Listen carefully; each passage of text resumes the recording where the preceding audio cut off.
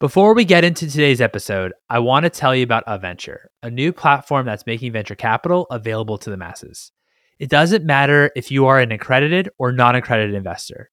Venture provides an opportunity to diversify your investment portfolio by providing access to investing in venture capital funds. The Venture app provides everything you need to make startup investments, including extensive research material, seamless transaction processes, and allocation measures. For fund managers, Venture seeks to help you streamline your operations and launch your fund. Now, typically, venture capital and startup investments are illiquid, which is a major pain point in our industry. Venture is fixing this by offering periodic withdrawals for its investors. I and many others in the industry are so excited about this launch. Their first fund launch is coming early next year. So if you want to be the first in the know, join their waitlist at aventure.vc. That's AVENTURE.VC. Also, check the link in the show notes. Venture is a California-based fintech company and operates independently from investment advisors on its platform, who may be registered as investment advisors in the US or qualify for exempt reporting status.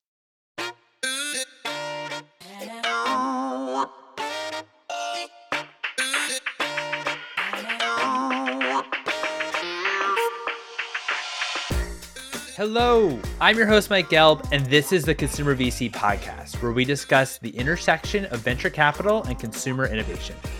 If you're enjoying this show, also subscribe to my newsletter at theconsumervc.com, where you're going to receive all episodes straight to your inbox, as well as a weekly recap of all the consumer deals that are happening. All content and episodes are for informational and entertainment purposes only and is not investment advice. Before we get into today's episode, I want to tell you about Venture, a new platform that's about to launch that's making venture capital available to the masses. It doesn't matter if you're accredited or non-accredited. Venture provides an opportunity to diversify your investment portfolio and invest in private funds. If you're a fund manager, the Venture app also provides everything you need in order to make startup investments, including extensive research materials, seamless transaction processes, and allocation measures so you can properly diversify your portfolio. Now, typically, venture capital and startup investments are liquid, which is a major pain point for our industry. Venture is fixing this by offering periodic withdrawals for its investors. I and many others in this industry are so excited about this launch. They are preparing to list their first fund in the beginning of next year. So if you want to be the first to know, join their waitlist at aventure.vc. Thank you, Deb Benton, for introducing me to our guest today, Carle Stenmark, who's a general partner at VMG. VMG, short for Velocity Made Good, is one of the premier consumer private equity firms known for their investments in Kind, Quest Nutrition, Sunbum, and Justin's. However, Carle leads VMG's technology practice, and recently the firm went through a bit of a rebrand, which we will discuss. This conversation is about what types of technology companies VMG invests in and why they invest in technology. Without further ado, here's Carle.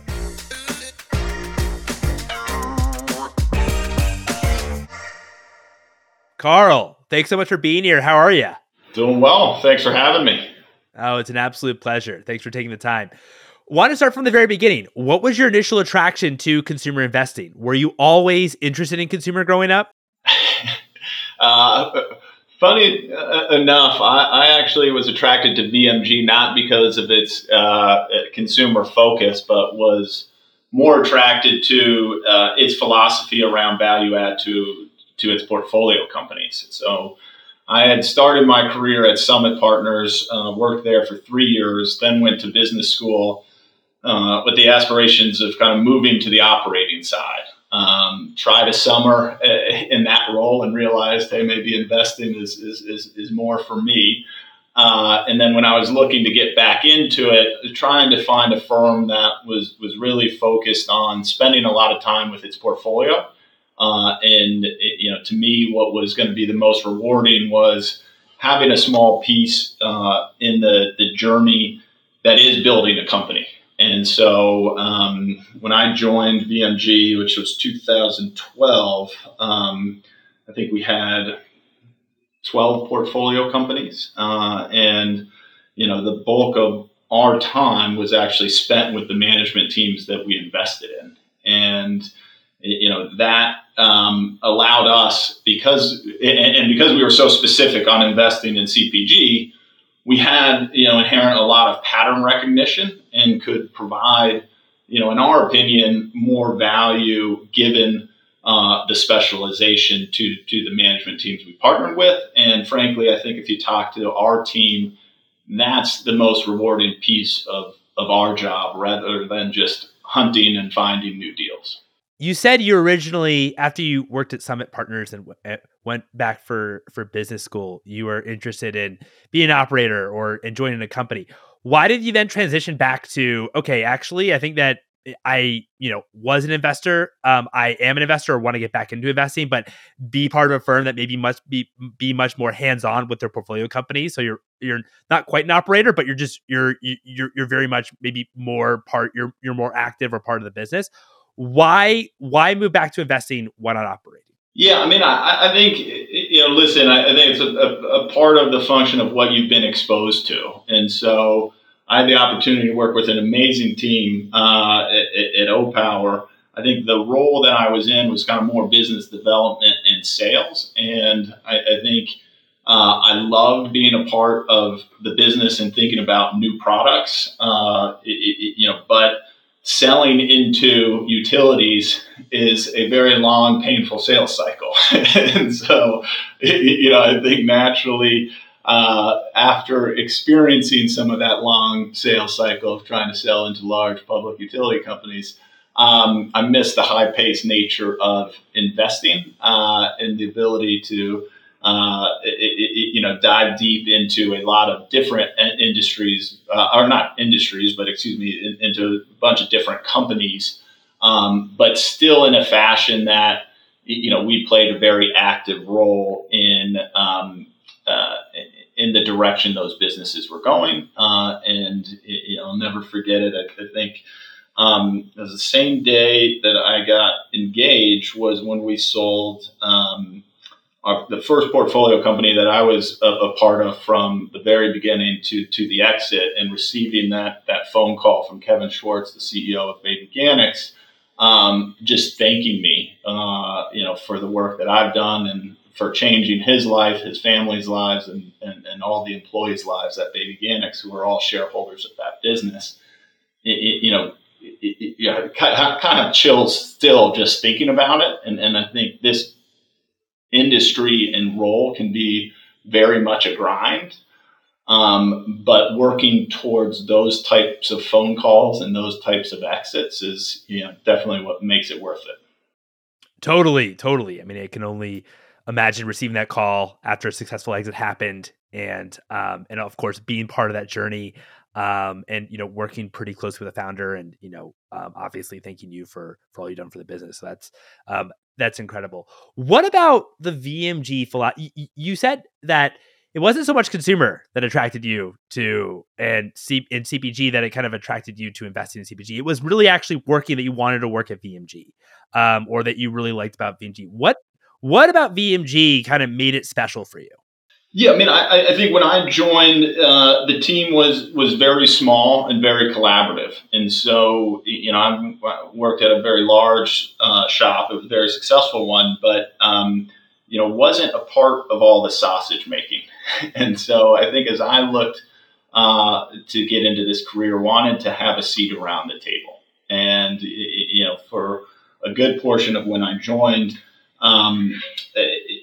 we had a small round table because we were a team of 7 or 8 people, where we made all the decisions together.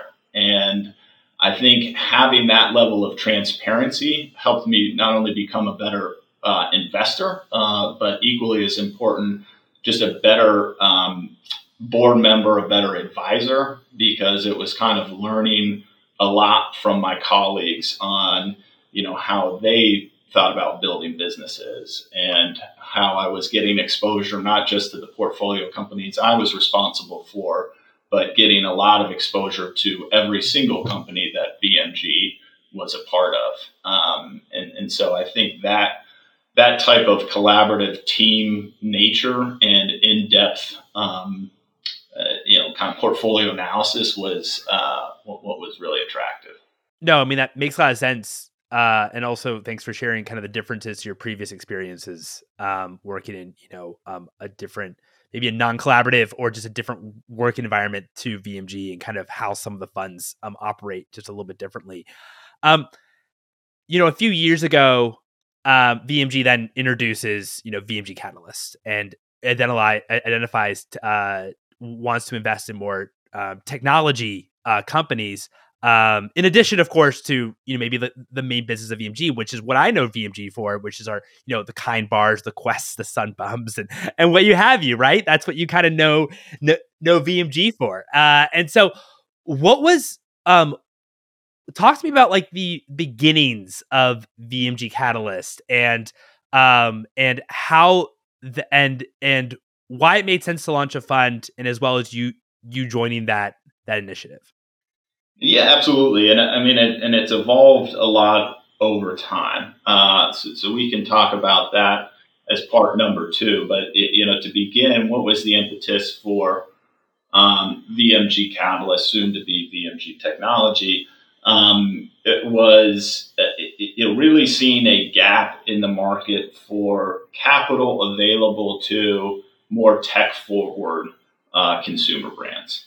And what we were noticing is just, consumer expectations were only increasing. Obviously, Amazon is a big reason why. And then you had social media really allowing a number of companies to reach consumers faster and more cost effectively.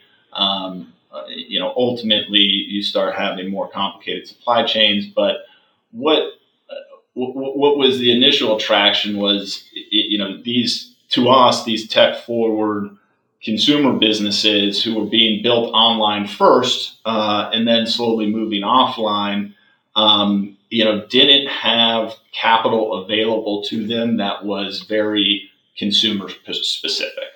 And especially at the early stages, I think you saw a lot more of these businesses being funded by traditional venture capitalists. And I think to us, it was forcing these businesses to take on more money and grow faster than what was right for the business or the brand. And then ultimately, what our belief is, what was right for the founder.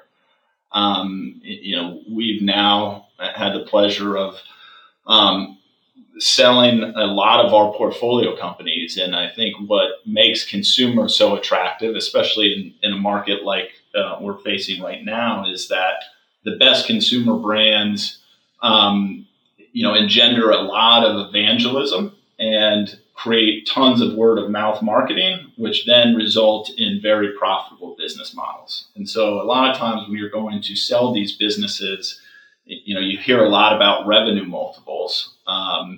What you hear less about, but is probably more important, is actually the EBITDA or the DCF that allowed these acquirers to get to that revenue multiple.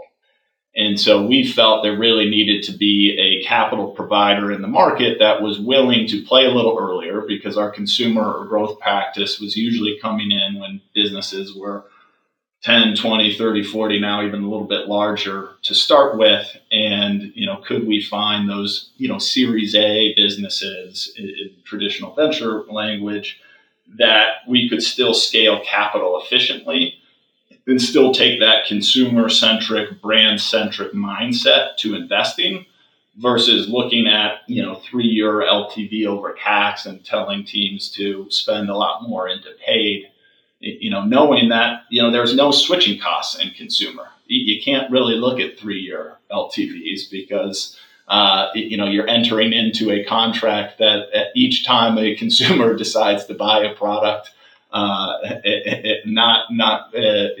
for 2 or 3 years. And so I think the way you need to operate these businesses is slightly different than the way you would operate a technology company that is just a lot more sticky or that is signing 2 to 3 year contracts. Has that been challenging for you to make that adjustment from investing in pure CPG companies at a different stage, later stage, and where you also have maybe real revenue, whereas you're investing maybe earlier now, right, at maybe like the Series A stage in technology companies, since, as you said, the model is so different? Yeah, and it has been a change, and maybe I'll give a little bit of context because we started to talk about the impetus of Catalyst being more around digitally native brands that were starting online first and then scaling off channel. I think our belief at VMG was very quickly that the best brands are where the consumers want them to be, and that's typically your consumer dictates your distribution, not your business model. And so we've always been big believers in omni-channel distribution. So you have e-commerce, but you also have traditional retail. And because of that, we quickly came to the realization that we could just invest a little earlier from our consumer or growth fund, and help these businesses that started maybe first online, navigate this omni-channel dilemma. That then led our Catalyst and now VMG Technology Fund to also make a shift. And so what you will no longer see VMG Technology or Catalyst do is investing in, direct to consumer businesses. We're really focused on investing, to your point, in the technology that will support the consumer ecosystem. So that's typically brands, whether they be emerging brands in the VMG portfolio or the large conglomerates that are one day purchasing those brands, the retailers that sell those businesses, or increasingly a lot of the consumer services verticals that we are now starting to play in on the consumer side.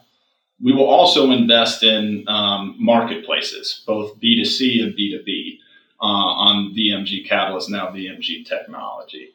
And so, to your point, that is the shift we've had to make is, especially me, the rest of our team on VMG Technology has been SaaS investors their whole career. The transition from me being a consumer to more of a software investor has been one where, I think some of the acronyms are different and some of the ways that you're able to invest in the infrastructure to then see those rewards, a year or two later is definitely different. But I think we're still looking for the same fundamentals in what's inherently a great business model. Your gross margin benchmarks are definitely different. But, in terms of your go-to-market efficiency, there's actually a lot more similarities than one would think. And especially as you're seeing just this general trend towards the consumerization of software, the end user of these products is so critical that taking that lens is very important. And so where we saw the gap in VMG Technology going forward was that, historically, most software businesses that everybody's aware of and that has made, the venture industry a lot of dollars have sold into other technology verticals. Because, I've taken and the team has taken such an active role in helping scale our consumer businesses, we've also had a front row seat into so many of the pain points that face those businesses as well as their distribution partners. And, again, our belief is that while we're early on the adoption curve of technology, these consumer verticals will have to invest more in technology going forward to serve the increasing expectations of its consumers, as well as to manage the complexity of today's ecosystem to scale revenue non-linearly with headcount. And so we come at it very much as an approach of what pain point is this software solving, then using our VMG ecosystem to identify, the willingness to pay and the criticality of that pain point. And then we use that to help influence our investment decisions on going into a business. And then on the flip side, post-close, we use that same ecosystem to be very helpful with our entrepreneurs as they think about their product roadmap and their go-to-market strategy.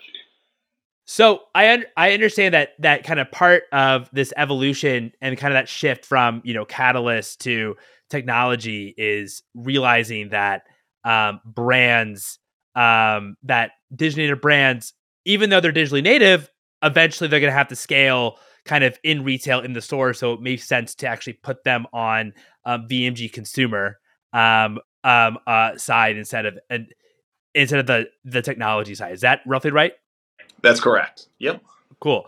What about something like We though, which is, a online grocery company? Would that fall under technology or would that fall under consumer? Yeah, Mike, you're really always asking the hard question. That's why we like you. No, I think that would fall under technology going forward. And so, it is more of an or online retailer, today. I think we kind of view it in that marketplace bucket. They are building a marketplace alongside their retail business that's kind of similar to a fulfilled by Amazon. So that's why we would put it more into that bucket. But again, I think why We is interesting is that we can use a lot of our learnings on consumer to be helpful with them. But we can also really be thoughtful on, marketplace and, more consumer marketplace economics as we think about scaling We. And so, they hold inventory, they have warehouses, they have distribution. And so, there's just a lot of blocking and tackling and execution of moving groceries around that is quite complex, that, we're actually quite used to on the consumer side. But as we think about scaling we think that is more akin to a consumer marketplace than it is a consumer CPG brand or consumer services company. No, that makes sense. That makes sense in terms of where kind of we would, because I saw the rebrand and just was kind of one of my first thoughts that came to mind was where does kind of We kind of fit in terms of if it's on the consumer side or the technology side, because it is obviously a consumer business. I think you're right. It's the one that's probably the most challenging right now, given that it's, vast majority of its volume is from, direct retail in the sense that, that they own the inventory.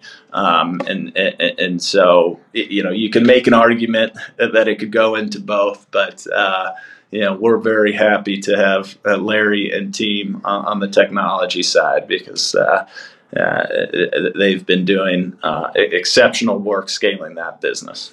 How's it been difficult just because you're going through a rebranding or an evolution where you're putting maybe some of the companies that initially you invested out of the Catalyst Fund, now Technology Fund, and kind of understanding that they're more on the growth now Consumer Fund. How has it been with expressing this, or do you have to talk to your LPs about kind of some of this reshuffling that's happened, and how has that gone? 100%. I think, and listen, it was kind of a clean break. Although we're doing the rebranding now, it really occurred when we raised Fund 2, which we closed in February of 2022. And so Fund 1, you had a mixture of direct-to-consumer brands, software businesses, and marketplaces. That was a $250 million fund. Really focused on Series A and Series B. When we went to market for Fund 2, we were kind of very clear with our LPs that we were moving this to be software and marketplace focused, and we were going to raise $400 million to also be stage agnostic. And so primarily we will invest in the Series A and B, but we're also happy to invest in the growth stages as a co-investor in market leaders that are really impacting VMG's consumer ecosystem. And so where we've kind of moved and communicated is, this idea that, they weren't stacked like some of the traditional venture where you have kind of early stage VC and then you have your growth fund and there's a ton of overlap. Fund 1 and our consumer practice were more like, kind of this, where there was some overlap, but not a ton. In Fund 2 and Growth or Consumer Fund 5, we really moved for them to sit side by side, where this side on the technology side is all really helping build better businesses on the consumer side, and the consumer side is helping influence the decision making on the technology side. And so they're kind of working very hand in hand, but there's not really any overlap in the types of businesses we will invest in. That's helpful. How do you also think, because I know that the VMG ecosystem gets brought up a lot, and I know when Wayne was on, he talked a lot about it as well, about the VMG ecosystem. How do you maximize that ecosystem, where I understand on the technology side, you're investing in companies whose target customer is our brands, right? In that they are maybe e-commerce infrastructure companies, or they are, retail infrastructure companies. How do you think about making potential introductions? Because I'm sure you don't want to be too pushy. And how do you kind of navigate that in terms of maximizing your ecosystem, but also not pushing hard heavy on maybe some of your consumer portfolio brands of, hey, you need to use kind of this technology or this is how it could be helpful? Yeah. No, it's a great question, and one we've thought long and hard about, because you often lose trust when you're solely pushing things that you have a vested interest in. And I think we actually started walking the talk here on before we even had technology. And so some examples of this in the ecosystem that Wayne probably alluded to is when we have retail symposiums that we help host for Walmart, Target, Kroger, Amazon, whatever it is. We're very careful that we're inviting a lot of emerging brands that are in our competitors' portfolios, that are haven't received funding, and we definitely invite some of our brands too, but it's never pushing solely our business or our portfolio companies, where you feel like, can I really trust what these guys are saying, because it seems very self-interested. But trying to take the long-term approach that, if we support the emerging brand ecosystem on the consumer side, like, it will come back to help us, either because we'll have more stronger relationships with these retailers who will give us more insights, or when we really do need to push a favor because we really believe in a business, we can have that conversation with those retailers. As it applies to technology, listen, a big part of your diligence is doing market landscape and competitive analysis. And, we're trying to figure out why we prefer to invest in a company, in a particular company versus its competitive set, and why. And, how we originate thematic or thesis work on our end is, hopefully listening to this ecosystem, understanding its pain points, or at least understanding what types of technology solutions they're looking for. A brand that a lot of people have probably heard of on our technology is Attentive, which is the SMS platform, right? I think you were seeing a lot of saturation within email marketing. iOS 14 changes were happening, and people were looking at other effective ways to reach consumers. When we spoke to our portfolio companies, we didn't just say, hey, you guys need to, check out Attentive. It was very much, there are a few businesses that we've started to really like in the space after doing a couple months of work. The top three that we think we've identified is, and this was, a couple of years ago, so it's changed a little bit today, but I'll pretend it's 2 years ago, was, Attentive, Postscripts, and Emotive. And, these are the reasons why we decided to invest in Attentive versus Postscripts and Emotive. Here are how they each pitch their value props. And, here's kind of what our thought is. Where do you want to, who do you want to use? And so obviously very much disclosing that we're investors in one of them, but there are multiple choices. And for some businesses, it might not be the right thing to go with Attentive. We just feel like for the majority of the businesses out there, It is, but that type of feedback also, because for those who decide not to go to Attentive, we can then capture why. And, hopefully then relay that to the team at Attentive and saying, hey, are there product gaps? Is there a segment of the market that is just not seeing the same value? Is that a market that we should focus on capturing or not? So it can be very beneficial. And then we continue to maintain that trusted relationship with that ecosystem where they're not like, oh, great, here's VMG who's just going to pitch more of their portfolio companies. But it's if we've listened to the pain point, we understood what they're trying to search for, and then come back to them after doing a bunch of work and being fully transparent about the work we have done and providing that to them, it just saves them the hassle of doing an RFP. We've kind of done it for them and looped out the pros and cons of each solution. Do you find yourself more per se like a top-down investor in that obviously you're not a generalist, you're very much focused on, maybe e-commerce infrastructure, let's say, and maybe retail infrastructure on the technology side.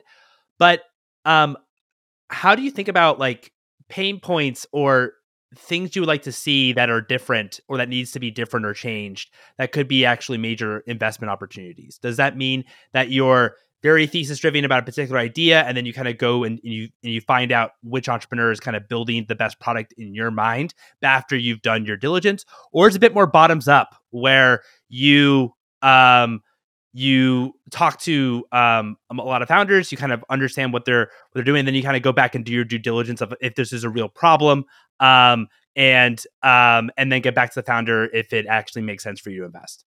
Yeah. So we're about 50-50 today. I think we want to continue to lean heavy into the top down.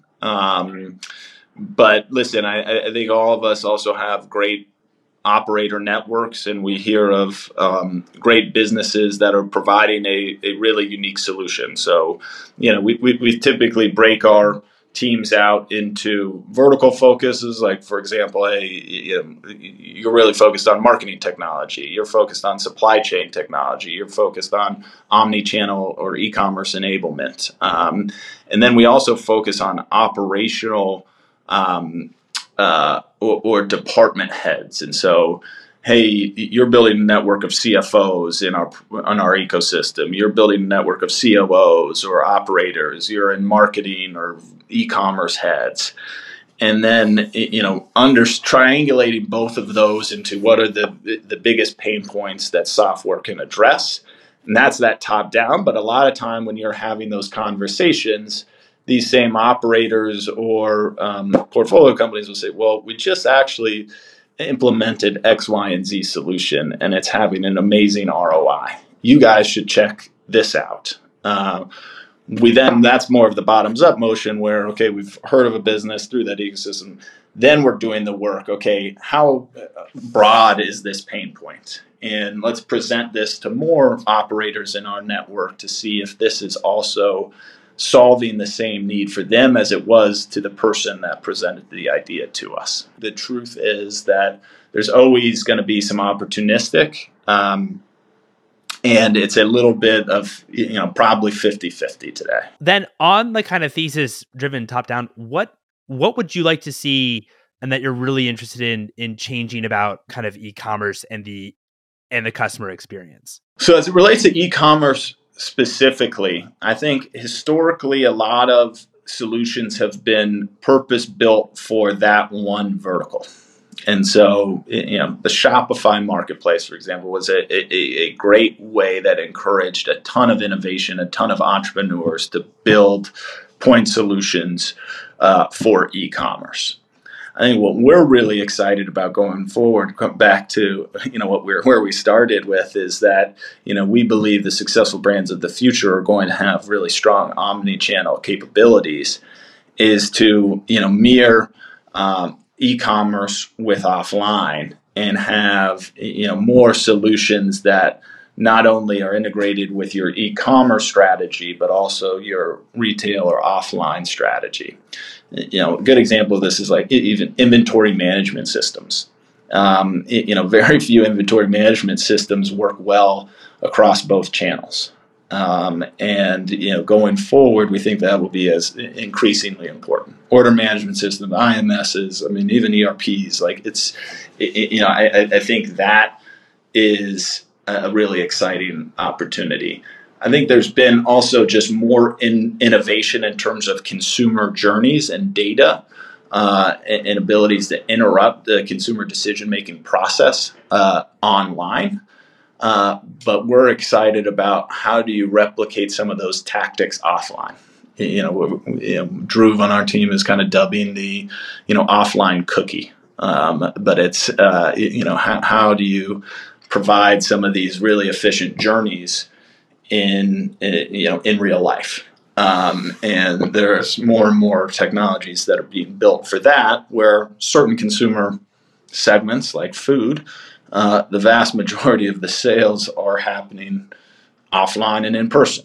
And so what do those retailers need to effectively improve the customer journey? No, that's helpful. Like as well, how if you do online marketing, how can you see maybe the attribution from that in sales?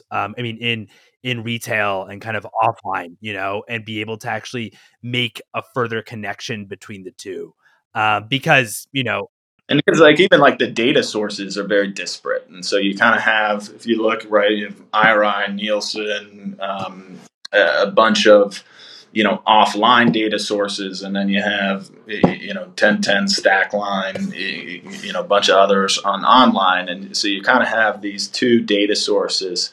How do you bring that all together? And, are there increasing even data plays that really show you the complete picture of your business? And I think that's going to be helpful for the next generation of consumer founders, is being able to take that holistic view and make decisions, because, during COVID, you wanted to shift all of your spend to e-commerce. Well, now, especially as Facebook and some of these other acquisition channels have become a lot less capital efficient, you want to move a lot of your dollars to other retailers or other large marketplaces rather than your own. And so you're going to, and it's going to revert at some point. And so you're just going to need the capabilities of both, and figuring out where you're going to get the strongest ROI for that next dollar spent by channel. And I think that's something we're really excited about. No, totally. That, innovation, innovation within customer journeys, as you say, and kind of the data behind it, and whether, and because, it kind of goes back, and maybe this was, part of maybe the evolution too of VMG, but it's really hard for especially for CPG businesses to actually work online, just because you usually make your money in pallets rather than single order, right? Or in boxes, right? So it's really hard when you don't, when you're not actually selling kind of that volume that you're able to do, kind of in retail. Online. So the economics are just really tough. And so how can you still leverage e-commerce for your business rather than leverage e-commerce for your business, or even as a marketing channel, and actually maybe convert customers in stores and also see the data between those two? No, I think this industry is being shaken up. I've been with VMG now 11 years, and how much it's changed in those 11 years is crazy. And I think historically, I think you could utilize the same playbooks that the business that had come before you utilized. That's just not the case anymore. And I think that's where we felt building the technology capability in-house was critical, because that for us to be the best consumer investors going forward, we would need to identify the best tech stacks for these businesses to utilize to, again, continue to drive efficient growth and profitability. And again, we feel like we're just now at the beginning of that adoption curve of technology within a number of these consumer verticals. And, we're really excited about the adoption that's yet to come. And can we be some of those early investors that will see that and ride that adoption curve as this industry will just be forced to invest more and more into technology.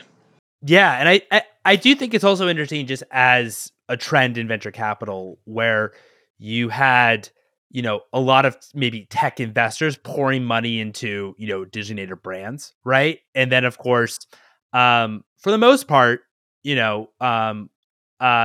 only kind of few actually performed to like kind of the level of expectation to what they wanted, just because I mean, and I'm sure we could talk about this at length because of all the differences investing in consumer brands versus technology, and maybe D2C brands were thought of as technology businesses rather than using technology as a distribution channel.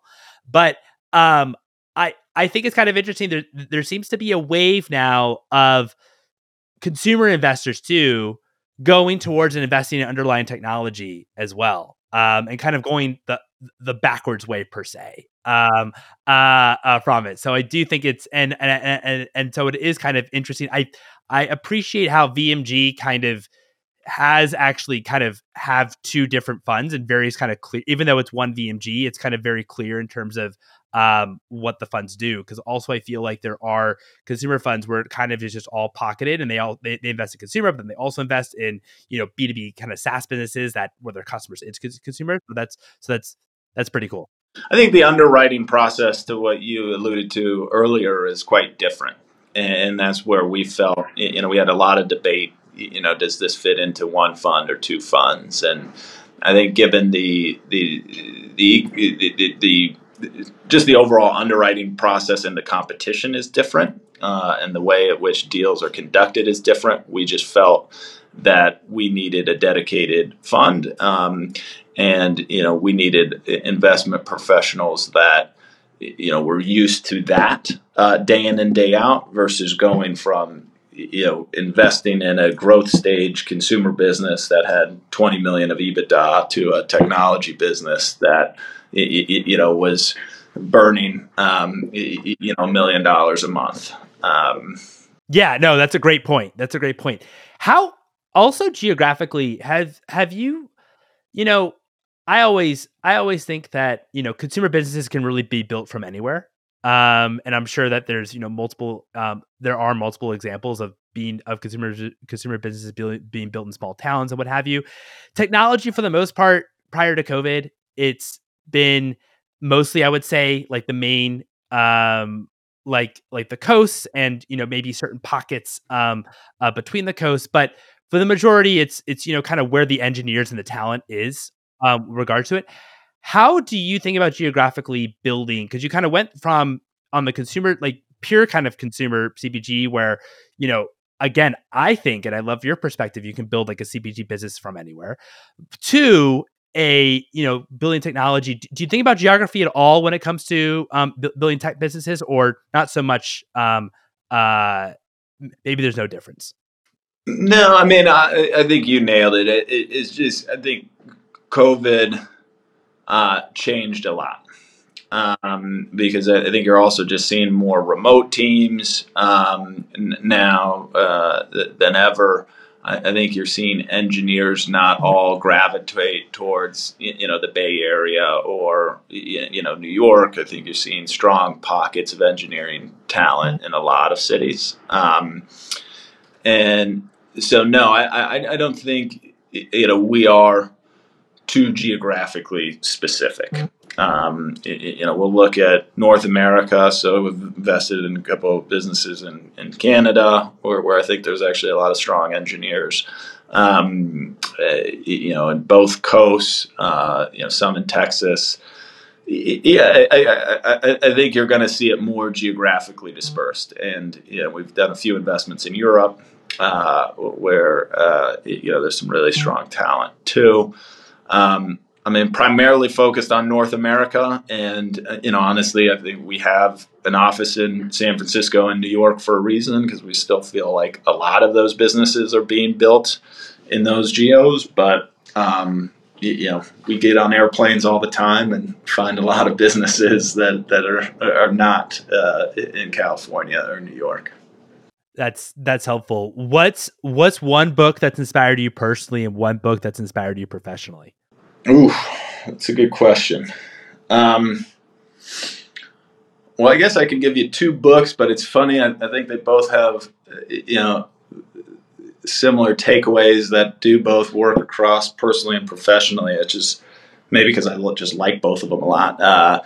Unbroken and Shoe Dog. And I think, resilience and persistence is critical to success. And no journey is easy, either personally or professionally, and you're going to hit a lot of bumps. But to the fact that you have the grit to persevere and be resilient, you can find great success, or you can continue to survive. And so, how do you stay positive when you're going through turbulent times? And I think that positivity will allow you to get through that. But then also, how do you stay focused on your ultimate vision and goal, and making sure that you understand it's not going to be an easy path, because no journey is,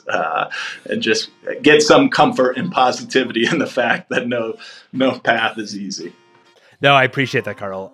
We'll definitely add this to the book list. Shoe Dog is like the number one most recommended book on this podcast, and that's great. That's right. And now I guess Unbroken, they have a movie. So for those who don't like to read, you can even watch the movie. Totally. Well, Carle, thank you so much for your time. I really appreciate it. No, thank you, Mike. Great to speak to you. And there you have it. It was such a pleasure chatting with Carle. Carle, thanks again for coming on the show. If you're loving the show, highly recommend subscribing to the newsletter at theconsumervc.com, where you'll get all new episodes straight to your inbox and a weekly recap of all the consumer deals that are happening. Thanks for listening.